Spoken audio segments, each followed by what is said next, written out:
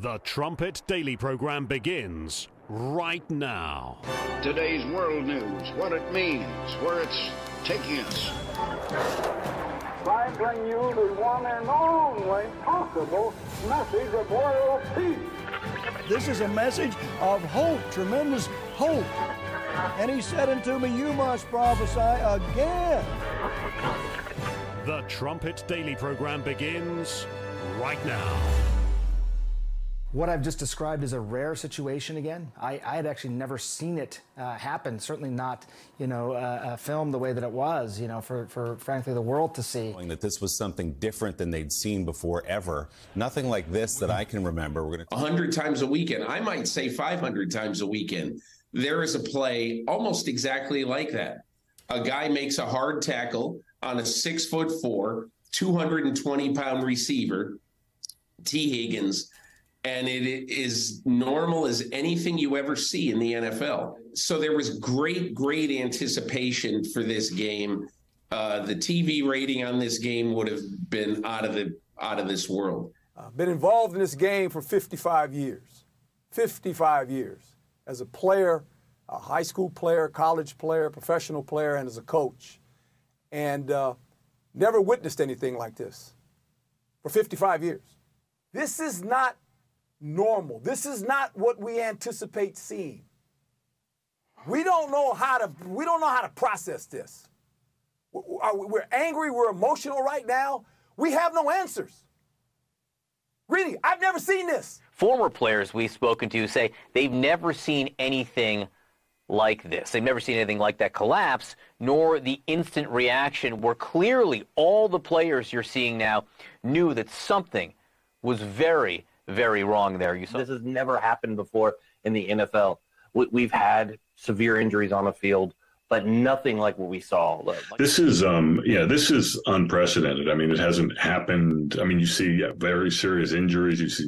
You see sort of EMTs sort of called on the field occasionally, but this is next level, and it's just sort of hard to get your head around what it could mean, other than that a young man seems to be in very, very critical condition right now, and we don't know anything. Never seen anything like it. Say all the talking heads, those familiar with the sport, lots of violent collisions every weekend in professional football. And yet this is one of the first time, I guess, maybe the first time something like this has ever happened. It just seems like we're seeing it more and more, aren't we?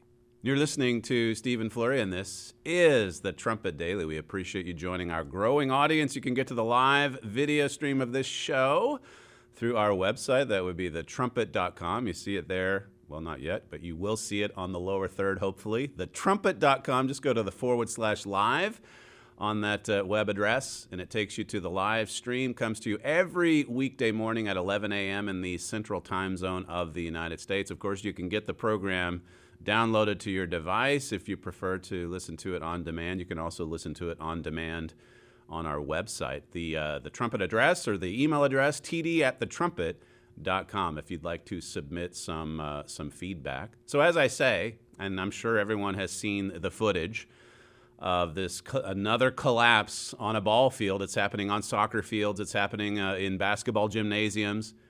And now football. Just this sudden death collapse. I mean, he died, basically. They just brought him back to life, but no breath, no pulse. Sudden death syndrome. It's happening all over the world. And we'll come to that in just a second. The statistics.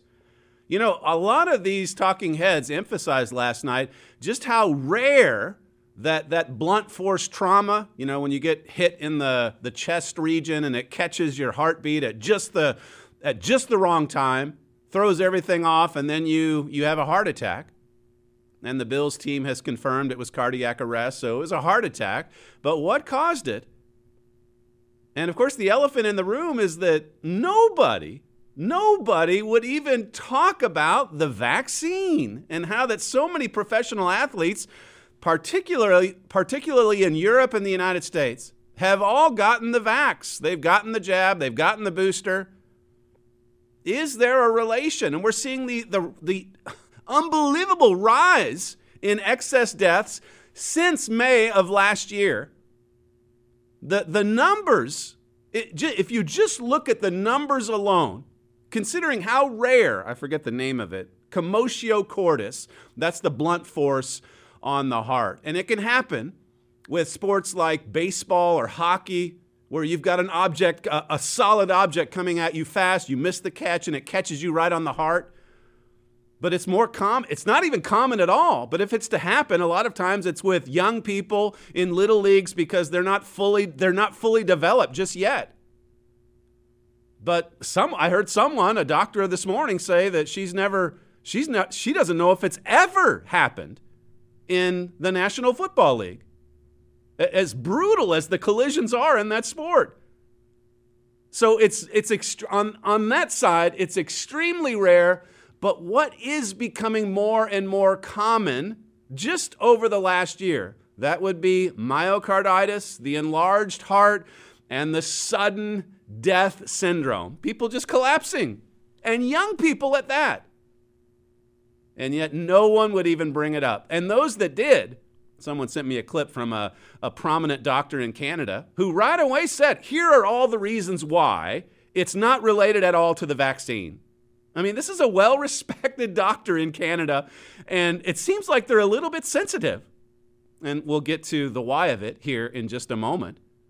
But you talk about raising awareness from just ordinary Americans.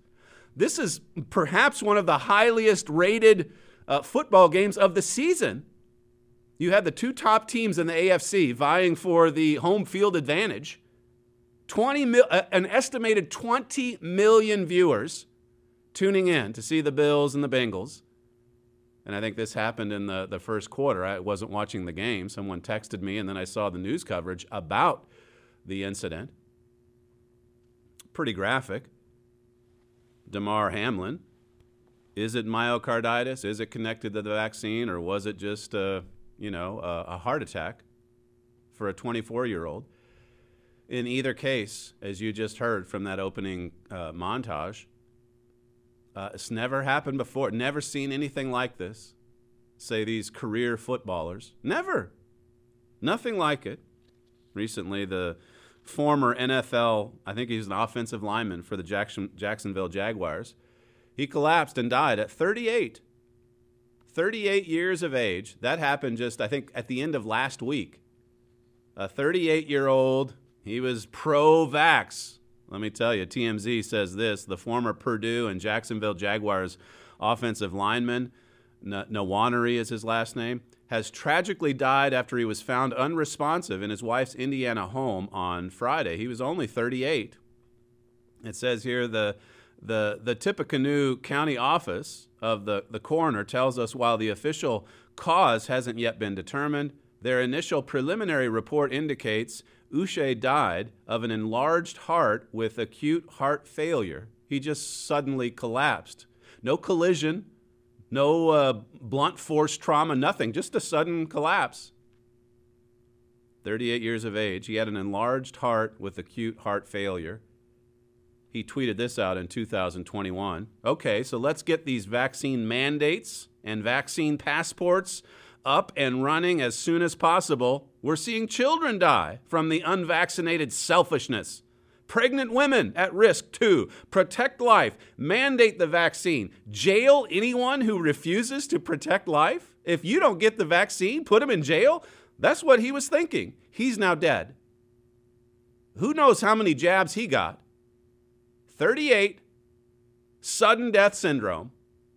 Listen to this exchange. This is the former head of the UK trade team on ONS. Not sure what that is. His name is James Wells. He's on with Nigel Farage on GWTV over in the UK. Clip 10.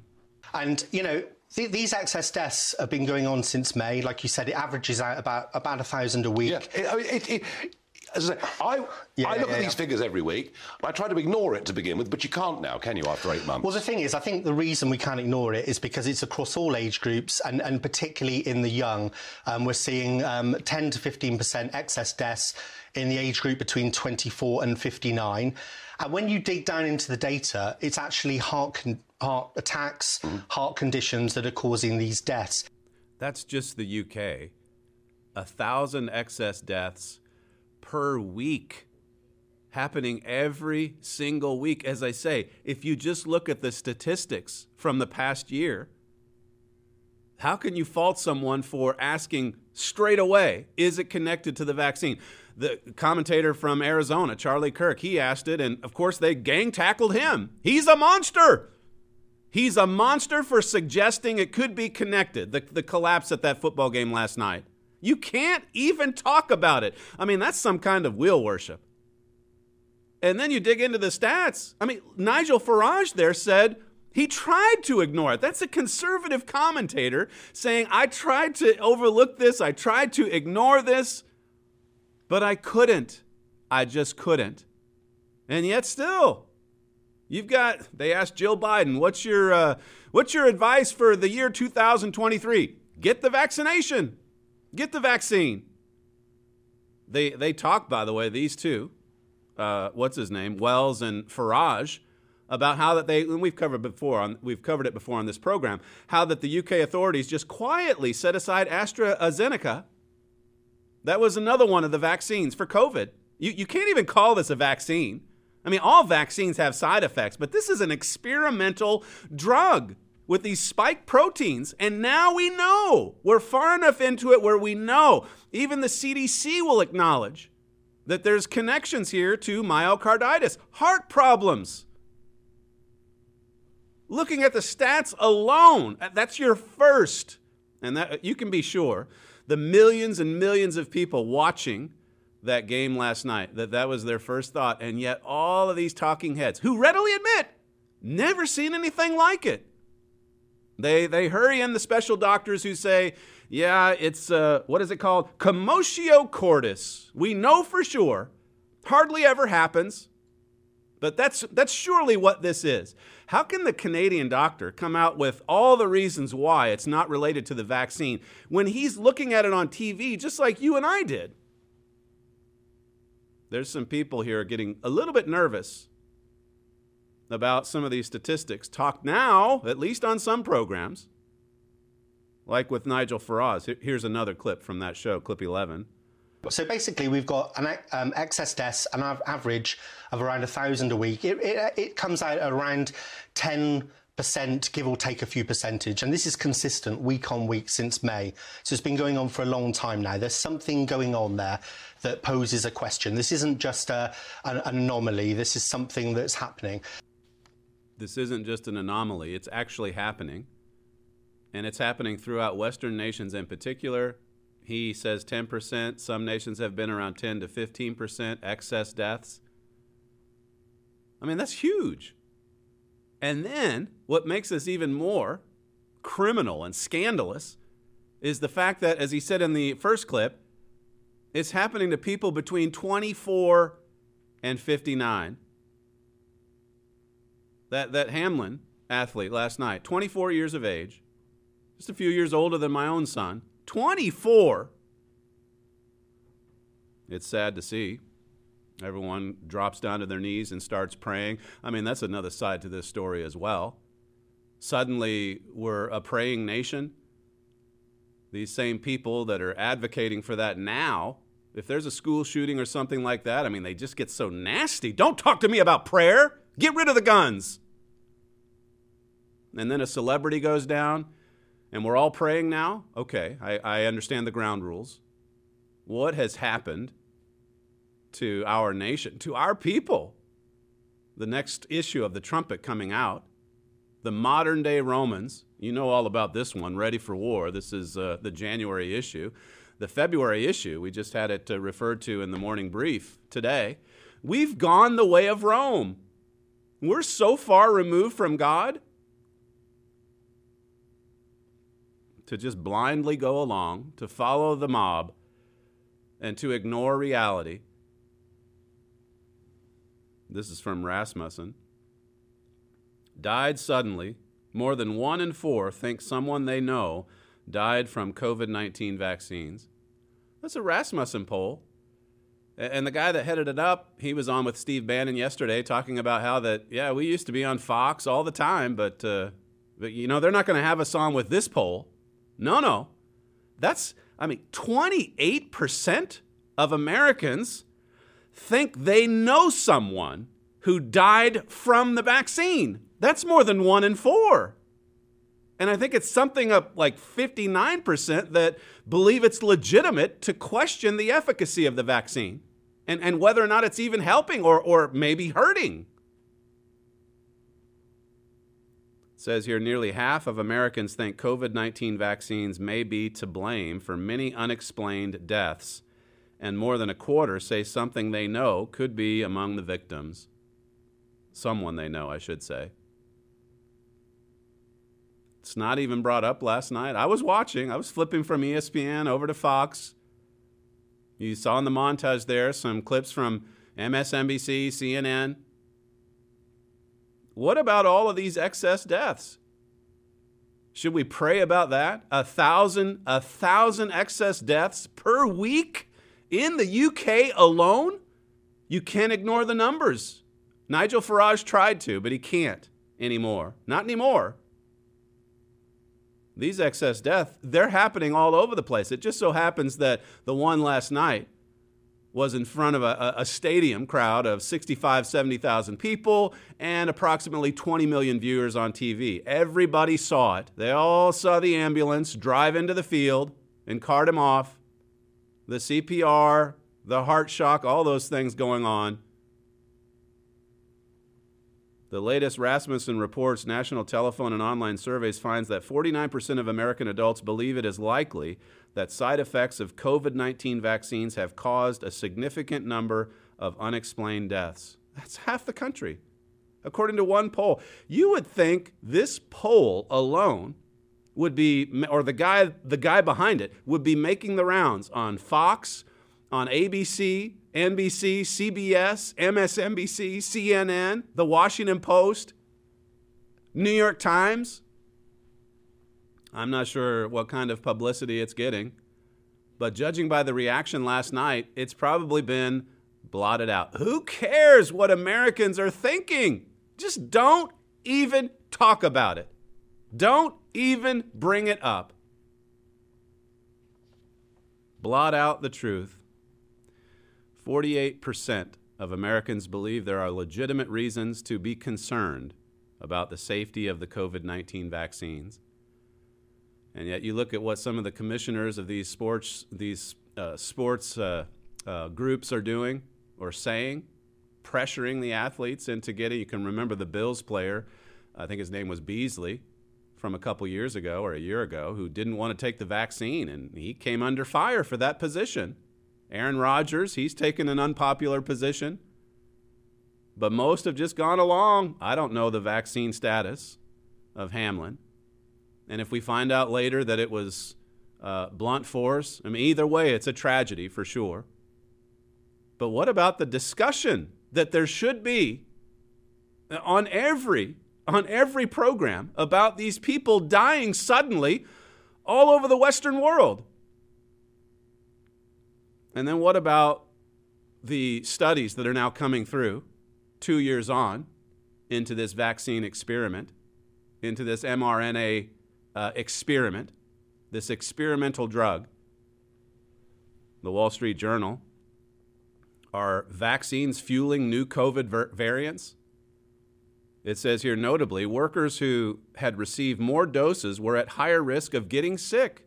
Did you hear this, Jill Biden? Justin Trudeau, did you hear this? His wish for the new year, same as Jill Biden's. Hey, get the vaccine. This is the Wall Street Journal. The more you get, the more jabs you get, the higher risk of getting sick. Those who received 3 more doses were 3.4 times as likely to get infected as the unvaccinated, while those who received 2 were only 2.6 times as likely. Now, I'll go slow and see if you can wrap your mind around this if you're new to the show. If you don't get the vaccine, you're less likely to get sick. That's the gist of this article.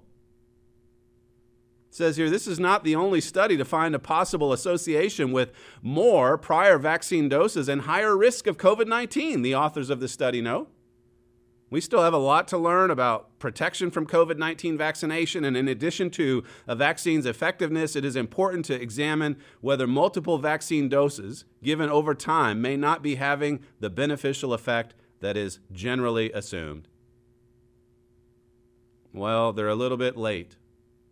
They're a little bit late to the game here, aren't they? We're 2 years into it. There's an article it came in from our Canadian office. The Western Standard. Vaccine injuries are the sleeper issues that will rear its head in 2023. Yeah, we're just a couple days. Look at the start we're off to in this new year. Several medical professionals, much smarter than I, have made some dire predictions about what will happen to people who took the COVID-19 vaccines. I won't detail them here, but suffice it to say, this is an issue that urgently needs addressing.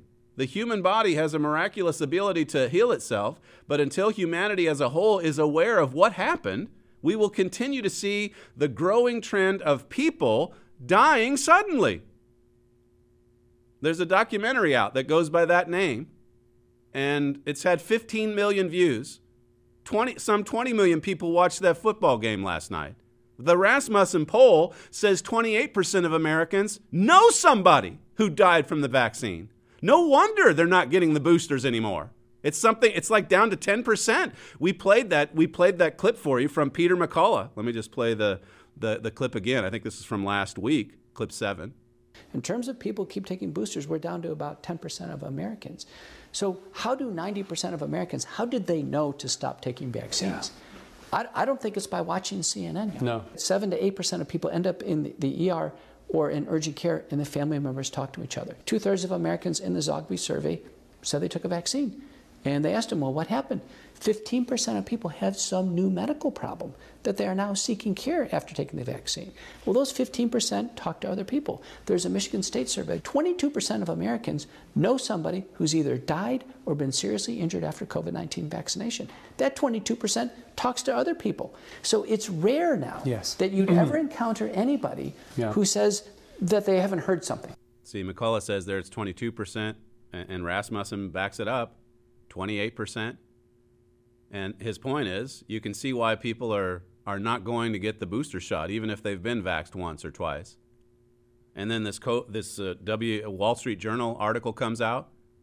Are the vaccines actually fueling the new COVID variants? We made this point, by the way, without all of the studies and the surveys to back it up. We made this point, what was it, October 7th, 2021. So this is 15 months ago, what you heard on the Trumpet Daily, clip 12. You hear that it's a pandemic of the unvaccinated. And when you hear it over and over again, what's that the first sign of? That's probably exactly the opposite. And now we're beginning to see it's not a pandemic of the unvaccinated, it's a pandemic of the vaccinated. You have all of these self-righteous, fully jabbed celebrities, commentators saying it's the unvaccinated. They're a grave danger to me. I've been vaccinated, but they're dangerous. It's the opposite. It's the opposite. Now, I don't want to set off a widespread panic here, but it's the unvaccinated who should be concerned about hanging around the vaccinated. That's what's fueling this wave. Look at the stats. 352,000 dying last year, and yesterday we surpassed that for this year. We're not even halfway into October. Joe Biden's been in office less than 9 months. And no matter how much he says, get vaccinated, it's not going to help the problem. It's hurting. It's hurting people. It's making people sick. It's causing people to keel over from blood clots and heart attacks, brain hemorrhages. It's the vaccine. I'm sorry to say, it's the vaccine. I know no one else will say it. It's the vaccine that's causing the spread of this disease. And now, if you like the Wall Street Journal piece, they're coming around to to bring the numbers to show it, to prove it, as they should. But the intense pressure coming from the devil to just submit to the will of people like Barack Obama, Joe Biden, Tony Fauci, Justin Trudeau. But look at what's being exposed.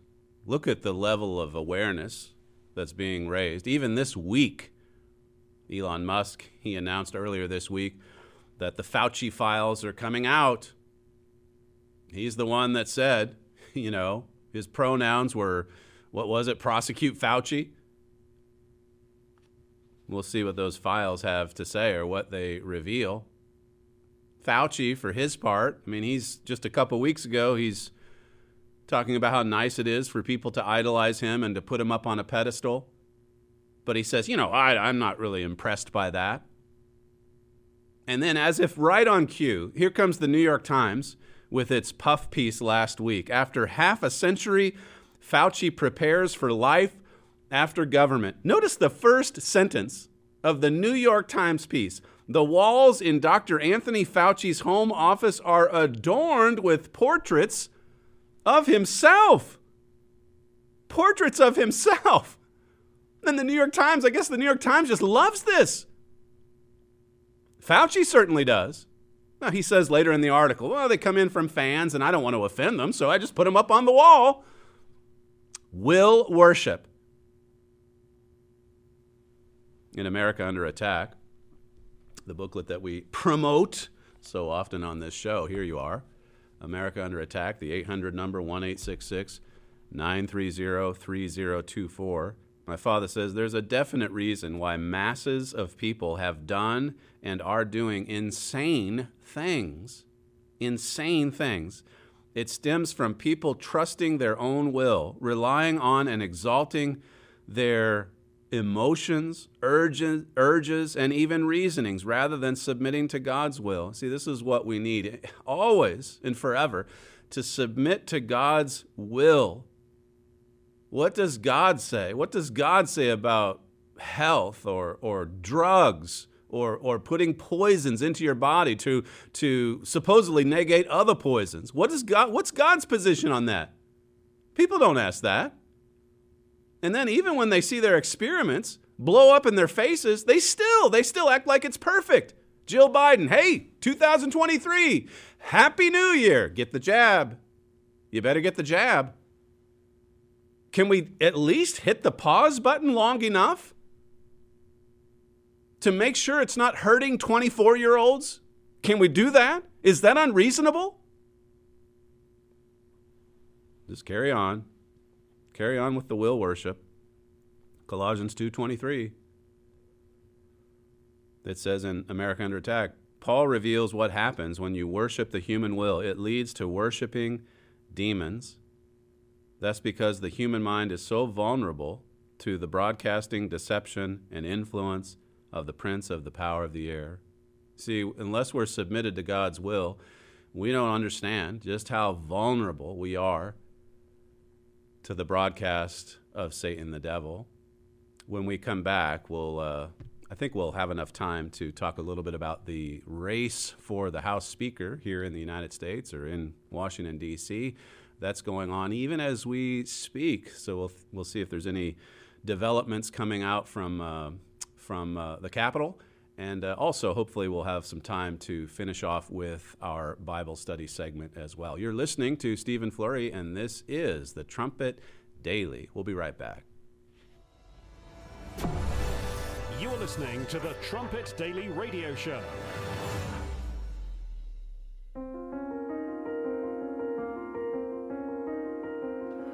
The developed nations have made awesome progress. They have produced a highly mechanized world, providing every luxury, modern convenience, and means of pleasure. Yet they are cursed with crime, violence, injustice, sickness and disease, broken homes and families.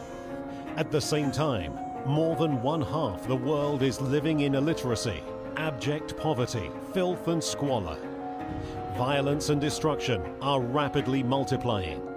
Many ask, why, if God exists, does he allow so much violence and human suffering? To understand the reason behind this astonishing paradox, request a complimentary copy of Mystery of the Ages. We were born into this 20th century world as it is. We take it for granted, but we can't explain it. It's like viewing a movie at a point already near the end. We see what is occurring at that point, but not having seen it from the beginning and not knowing how events developed to the point of viewing, we simply cannot understand what we are seeing. Mystery of the Ages transports you back to the beginning of the movie, to the foundation of this present evil world. To learn more, please visit thetrumpet.com. The Trumpet Daily. Is there any scenario under which you could support and vote for Kevin McCarthy?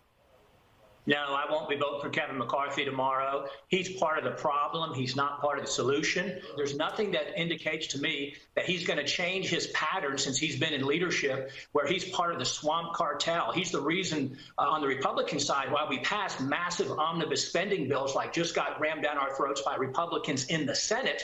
Well, what we'll do is we'll block Kevin. There'll be, I suspect, 10 to 15 members who will vote against him on the first ballot tomorrow that will vote for Andy Biggs. But then I think you'll see on the second ballot an increasing number of members vote for a true candidate who can represent the conservative center of the conference. This was something that was just kind of dismissed a few months ago, or a couple months ago, I guess it was, when the House Republicans nominated McCarthy to go forward, and those that said, well, maybe someone else should replace him. They thought, oh, it'll never happen. It'll never happen. I'm not saying it will, but it appears as though the hardline conservatives, their heels are dug in, and at least on the first vote, he's not going to have enough to become House Speaker. So it'll be really fascinating to see what happens after that. The second vote, third vote, the Democrats are all united behind Jeffries as the minority leader. But yeah, it's kind of hard to say. Matt Gaetz, though, he's kind of led the charge in opposition to McCarthy, saying that, you know, if you're going to drain the swamp, you don't want to put the biggest alligator around in charge of the operation. Listen to what another representative, Andy Biggs, he's the one who threw his name in the ring to be considered as an alternative to McCarthy, and I think he did so just hoping that it would at least open a discussion for an alternative, for someone who's just more conservative, who's not just your garden variety swamp creature. This is clip 4. He's in total bargaining mode, and we don't really know what's going to happen tomorrow. Other than the first ballot, he doesn't get it. He may lose a whole bunch more. If it goes 3, 4, 5 ballots, he's done, and somebody else will be there. What's also interesting to watch about this development is just how the more mainstream Republicans and even some conservative ones are really angry about this effort, because they feel like, you know, who are you as 5, 10, maybe 15 congressmen and women to stand up to 185 in your caucus or in your conference? Well, why does the House Speaker need a majority of votes? I mean, these practices are in place in case there are emergencies. And some of these conservatives are looking at the omnibus bill that just passed through before Christmas, forced its way through by the senators. Nobody really did anything to speak of to resist against it. I think that's what's given some momentum to this anti-McCarthy movement. But that said, I mean, they're upset at Fox News. Brian Kilmeade, Newt Gingrich, he was on last night. Listen to what he had to say about any kind of resistance to Kevin McCarthy. This is clip 5. The choice is Kevin McCarthy or chaos. And there's nobody going to replace Kevin because he has far more people totally dedicated to him than this handful of never-enders. And the result's going to be anybody who tried to replace Kevin would face total chaos. It would be impossible to govern. It's like this movement to crush, to destroy Donald Trump. You just have to get him out of the way, Get these hardline conservatives out of the way, or else it's just going to lead to chaos. And here we're surrounded by chaos in Washington, all across the nation. As I say, look at our next issue of the Trumpet magazine, The Modern Romans. Look at the trajectory we're on. And as I've covered so often on this program, there's so few who are willing to stand up for what's right, for what's true, for what's good for America. The spirit of surrender is just so strong. This omnibus bill, $1.7 trillion, they flew it down to St. Croix where the Bidens were enjoying the New Year's holiday. He's vacation. Where is that in my notes? Last year, he took 141 days off. He doesn't have time to go to the border, but he's on vacation 38.5% of his time. That's the president, a fake one at that, the president of the United States. That shows you right there he's not running the country. Barack Obama's steering this ship, and he's driving it into the iceberg. He's vowed to do that. Fundamental transformation of the United States. This is what he wants. Total destruction. And then they think they can somehow manage that chaos when it's all said and done. Well, there's a few standing up to it, as I say. Elon Musk, I mentioned him earlier. There was this, he's coming out with the Fauci files later this week. I don't think it was him, but someone tweeted out the fact that you get these tax write-offs for electric vehicles, and you have all of these competitors of Tesla, but somehow Tesla, probably the best known EV out there or EV producer, somehow there's no tax write-offs for Tesla now because, well, now Elon Musk is an enemy. See, you see how it's just pure political for Joe Obama. If Elon Musk ruffles their feathers, well, they're not going to give him any breaks. Never mind the environment, saving the environment so we can all get electric cars. All that's out the window. Forget about the green movement. Just go after Elon Musk. Just attack him. Coming back to this omnibus, though, this is from Fox News last week. One of the biggest promises by Republicans in the 2022 election season was that if they won a majority in the House, they would defund the $80 billion that Biden wants to give to the IRS so they can hire 87,000 new agents. That just quietly scooted on through with this new omnibus spending. Tom Cotton, yeah, he voted for it. McConnell, McCarthy put up little or no resistance. He's one of the biggest alligators in the swamp. Matt Gaetz is right. It's refreshing to see, even if it's just a few, it's refreshing to see a few stand up to the onslaught. The Bible, though, says that Jeroboam has no helper, so it wouldn't be surprising at all if McCarthy scoots on through somehow, some way today. But we'll see.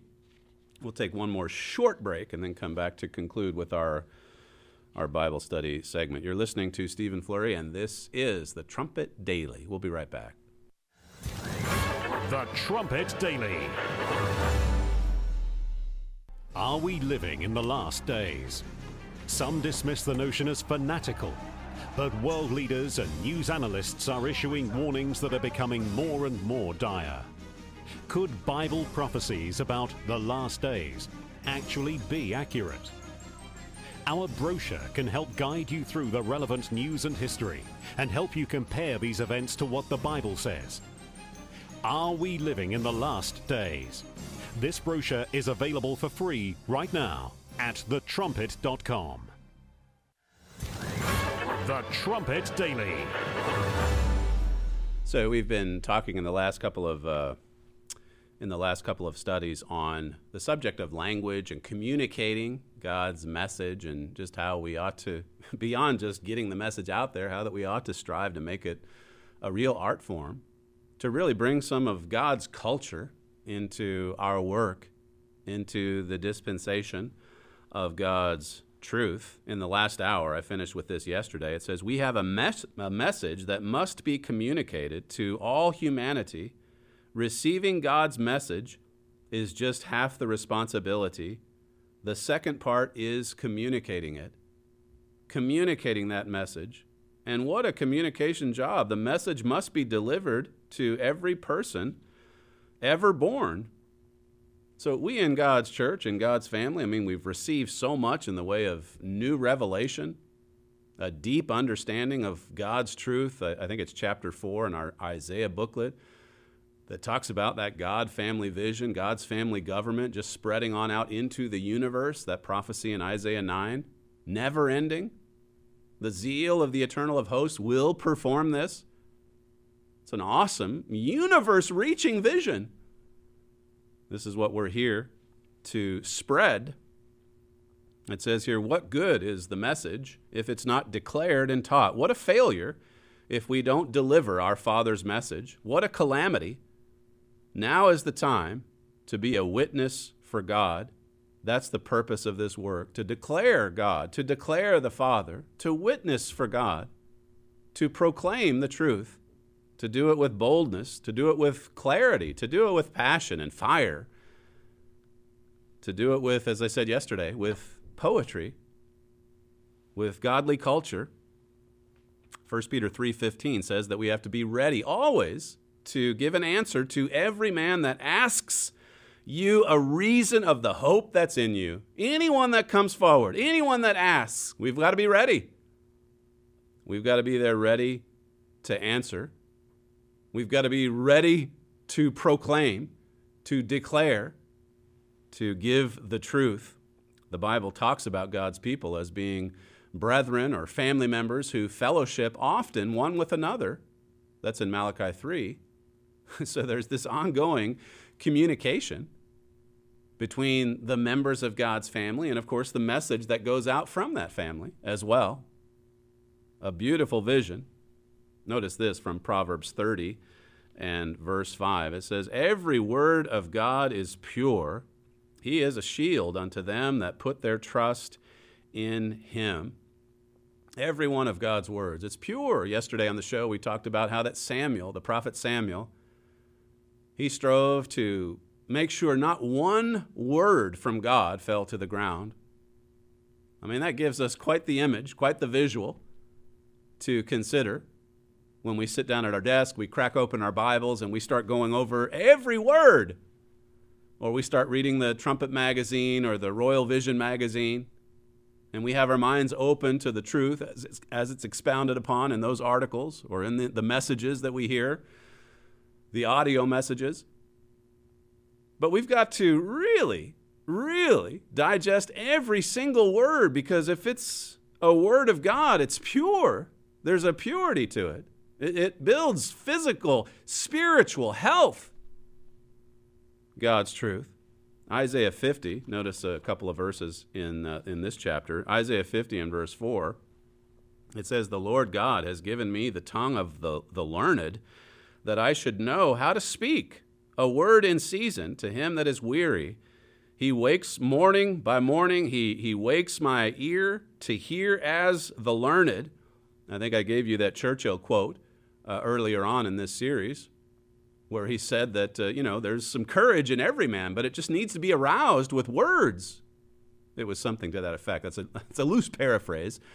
But he said, the power of words to stir people to act with courage.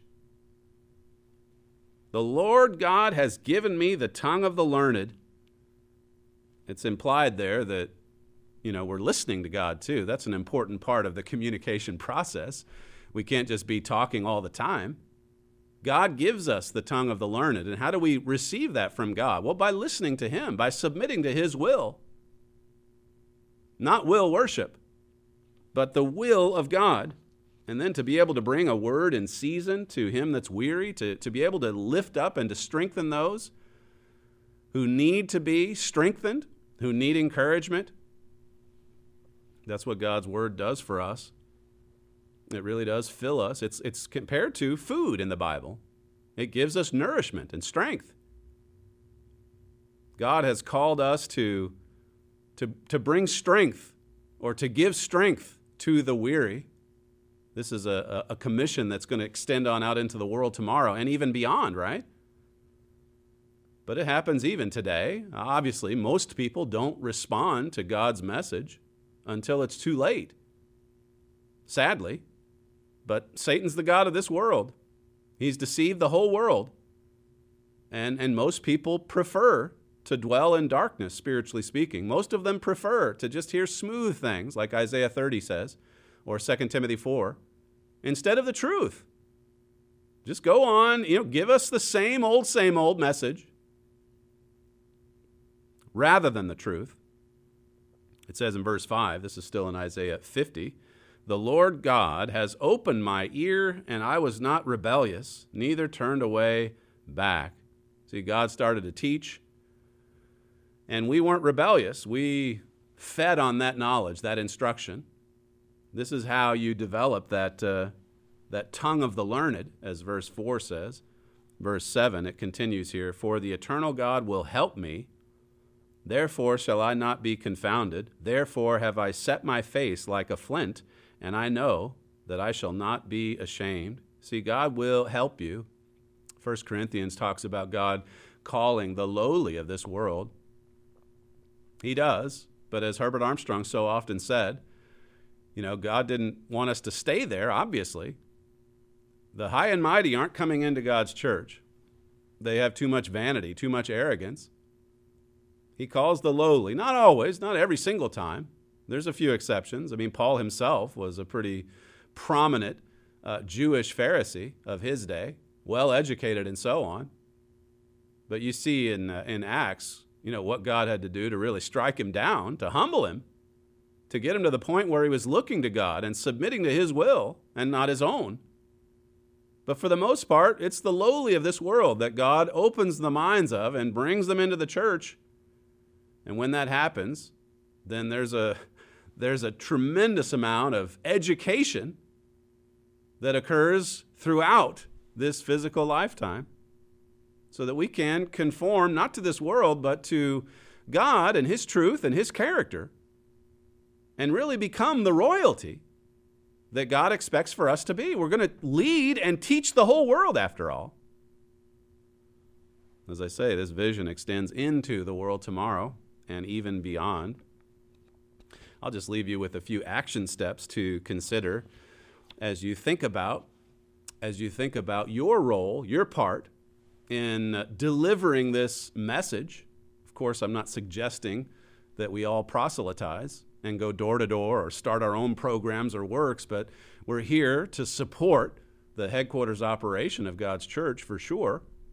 But when you think about our position in the world tomorrow as the bride of Christ, as the teachers of mankind, we certainly should be growing and developing in our abilities to communicate, to deliver a message, to be ready always to give an answer.